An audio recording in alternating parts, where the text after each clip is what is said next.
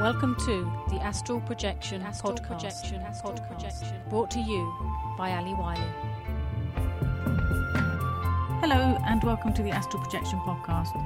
Today I want to talk about an experience I had on October 28th. The morning before having this experience, I was working on and published an episode related to mind training, which I consider of utmost importance when trying to achieve and when having out-of-body experiences. The act of focusing on that episode, I believe, contributed towards an experience I had the morning after. In that particular episode, I speak about training the subconscious mind to wake us up in the mind-awake, body-asleep state. This is for sure one of the least time-consuming ways to achieve an OBE. After all, we all have to sleep. Focusing the mind on what we want to achieve gives the same message to the subconscious mind, and it will kick in and try to help us.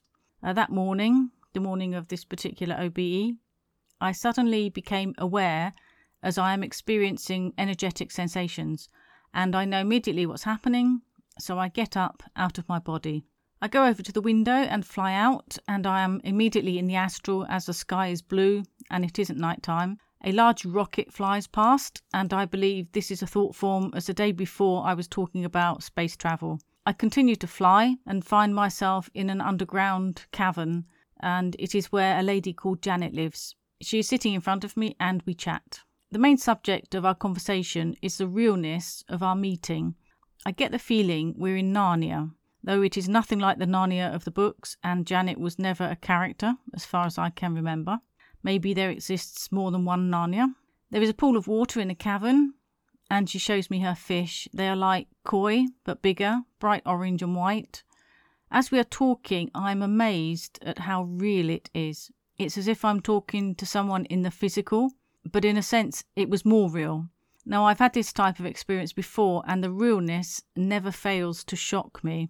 We are so brainwashed into thinking that our lives on Earth is as real as it gets. But in experiences like this one, it's life on Earth that fades into the distance like a dream. Then it's almost as if we create something, and there are a group of us talking about how you can visit places like Narnia of the books. Janet explains that whatever is held in the mind of the people, particularly on a large scale, gives energy to its creation.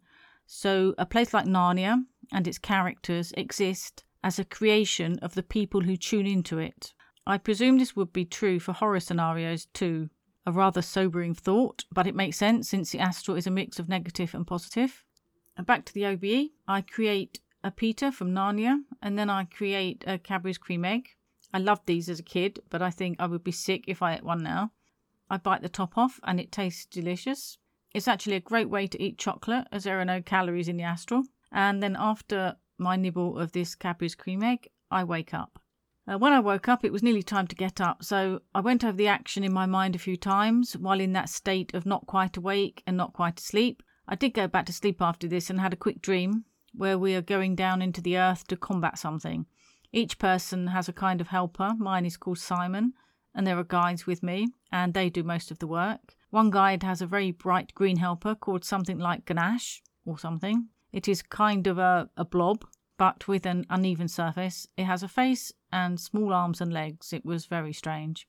Anyway, after that dream, I woke up. I've had several other OBEs where I've been practicing creating things. It's as if I'm learning how to manipulate energy with my mind.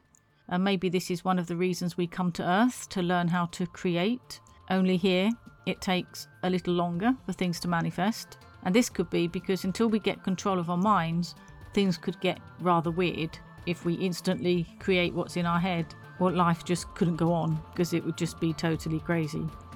I hope everyone's having a great day or great night or great evening or great afternoon wherever you are. Thanks for listening, and I'll see you next time. Bye for now.